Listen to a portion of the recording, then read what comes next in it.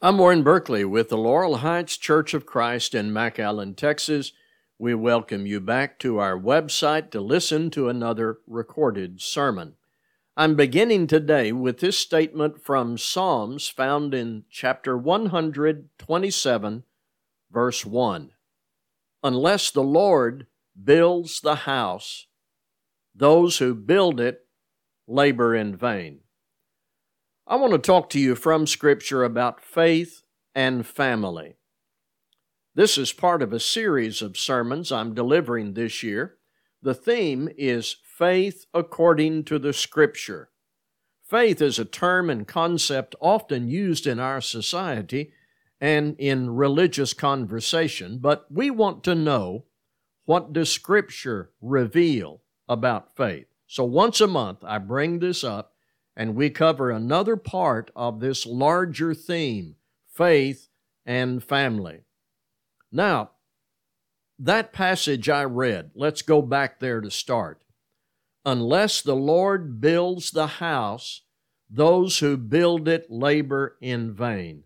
My assumption about this audience is you want the Lord in your family, building your home life, pleased with those relationships. You want there to be faith in your family, not a faith that is forced or imposed, not a faith that becomes only a family tradition. You want genuine faith in your marriage, genuine faith in your work as parents, genuine faith that is objectively and properly adopted by your children and kept in their adult lives and passed on to your grandchildren.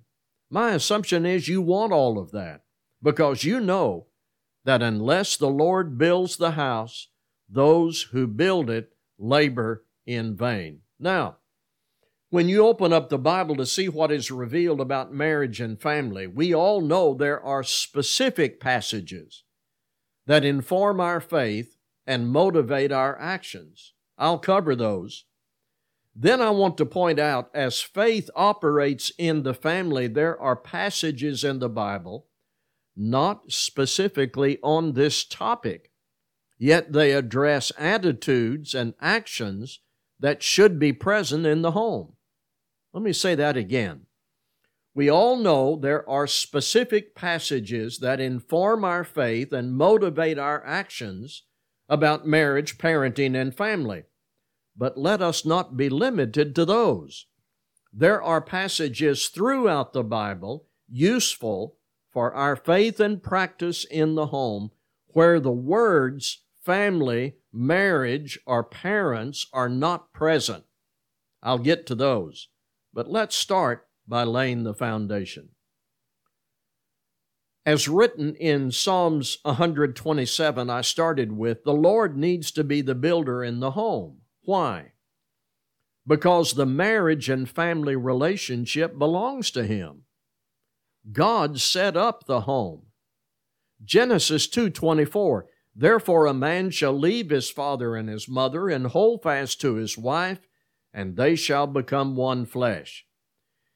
If your marriage promises were made in front of a preacher and Christian witnesses, it is likely this passage was read.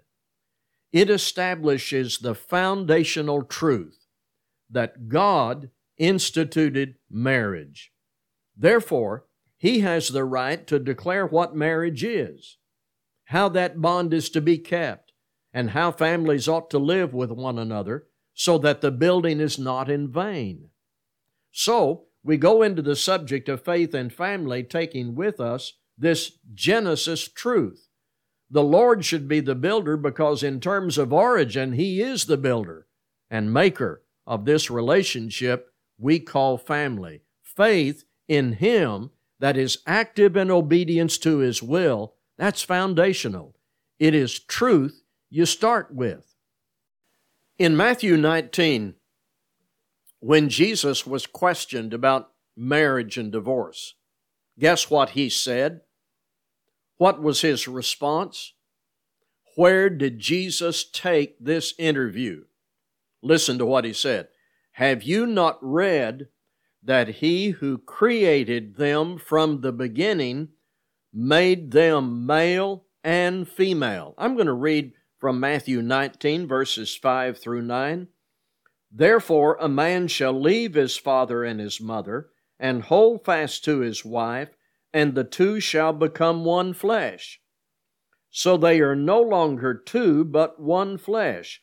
What therefore God has joined together, let not man separate. That's foundational truth that should guide young people in the choice of marriage, and that should be the conviction of husbands and wives. And children need to see that their parents are loyal to this teaching and that they have faith in God and in His plan as they govern the family. That which God hath joined together, let not man put asunder. Children need to know that and see that permanence in their family. As to parenting, I want you to listen to Ephesians chapter 6, verses 1 through 4. Children, obey your parents in the Lord, for this is right. Honor your father and mother.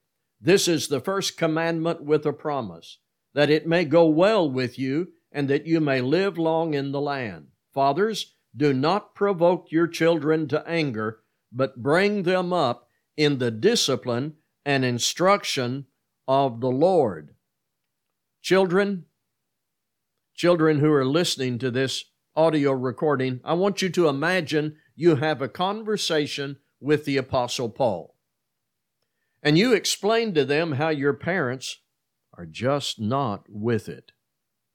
They don't see your perspective.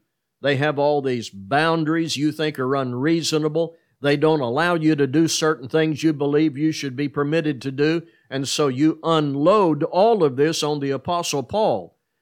And you say, Paul, what do you think? Paul listens to you and then he responds. Children, obey your parents in the Lord, for this is right. And then Paul turns his attention to parents. Parents are next. And they explain to the apostle that this parenting business, well, it just takes so much time. These children just don't behave. There are other things we'd like to do. Can we get a break? We don't know how to do this, and we are not sure we want to do this. Paul listens to all that, and then Paul responds to the parents. Bring them up in the discipline and instruction of the Lord, and fathers, do not provoke your children to anger. If you want faith in your family, these are the challenges the apostle puts before you. These are instructions from God through the Apostle Paul that you need to follow. They come with great promise that it may go well with you. Parents, you don't want to get out into your latter years and look back with regret.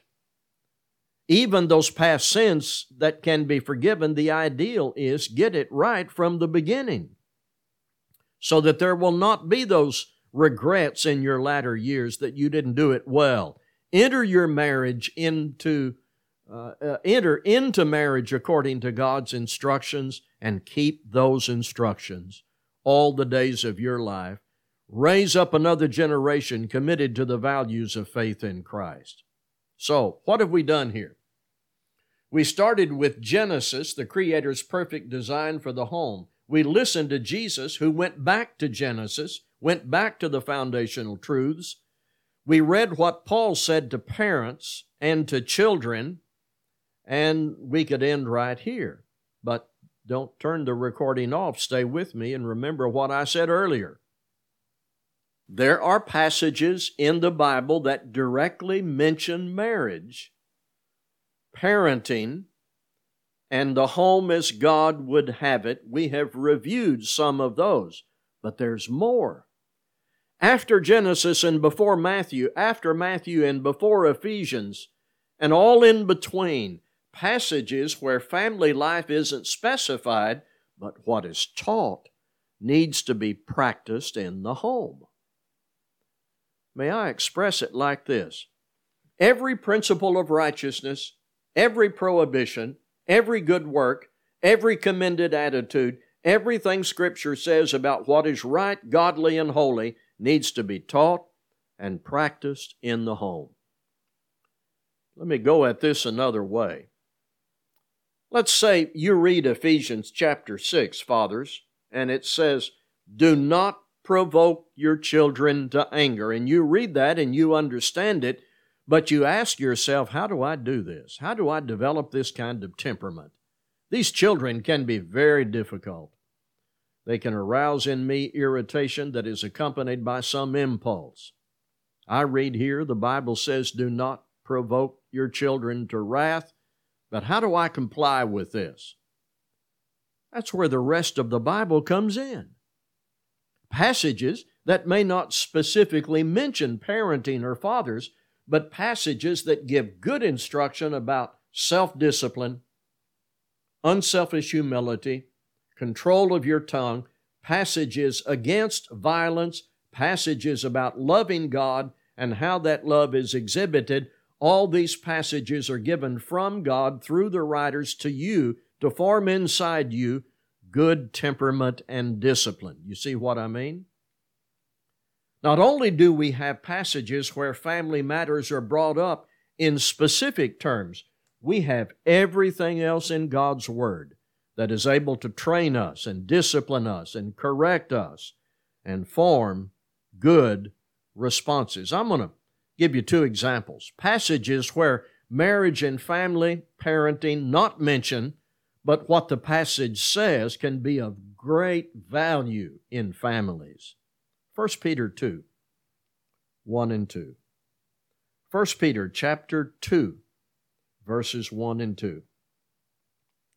"So put away all malice and all deceit and hypocrisy and envy and all slander. Like newborn infants, long for the pure spiritual milk, that by it you may grow up into salvation, if indeed you have tasted that the Lord is good." Now, you notice right away there isn't anything specifically in this passage about marriage, family, or parenting. Yet, there can be no doubt if mom and dad believe what this says and they apply it consistently, that is faith being transmitted and exercised in the family. Consider if this is not the case, if husband and wife have not put away all malice and hypocrisy and envy. What a distasteful and unstable marriage.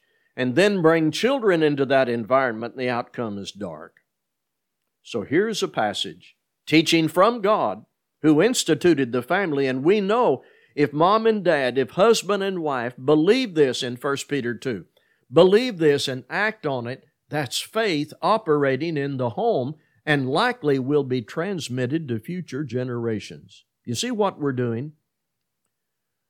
We are not limited to those passages that use domestic terms or that specifically address the members of a family. Every passage that describes how Christians ought to think and live is a passage to guide and strengthen the home, longing for the spiritual milk of the Word. Is that the case in your family? Faith in the family means every passage that describes righteousness, every good example of godly behavior, every statement about maturity and temperament and attitude ought to be acting on in the members in the home. Let's do that again. Colossians 3, 12 through 17. Colossians chapter 3, verses 12 through 17. "Put on then, as God's chosen ones, holy and beloved, compassionate hearts, kindness, humility, meekness, and patience, bearing with one another, and if one has a complaint against another, forgiving each other, as the Lord has forgiven you, so you also must forgive. And above all these, put on love, which binds everything together in perfect harmony. And let the peace of Christ rule in your hearts, to which indeed you were called in one body, and be thankful. Let the word of Christ dwell in you richly, teaching and admonishing one another in all wisdom, singing psalms and hymns and spiritual songs, with thankfulness in your hearts to God. And whatever you do, in word or deed, do everything in the name of the Lord Jesus, giving thanks to God the Father through Him. Again, this is not something we would consider to be a marriage or family passage. But what ingredients are given here? Compassionate hearts, kindness, humility, meekness, patience, being forgiving, love, the bond of perfection, gratitude, the word of Christ dwelling in you, and whatever you do in word or deed, do all in the name of the Lord. Isn't this the home environment we all want and that God desires? Think ahead. Young parents, young children, and adults, form that picture in your mind. Someone asked them, "What did you see in your parents?" What do you want their answers to be? Mom was glued to the TV, Dad was never there, always at the office or always on the phone. What if your children answered, "Here's what we saw in our parents: compassionate hearts, kindness, humility, meekness, and patience.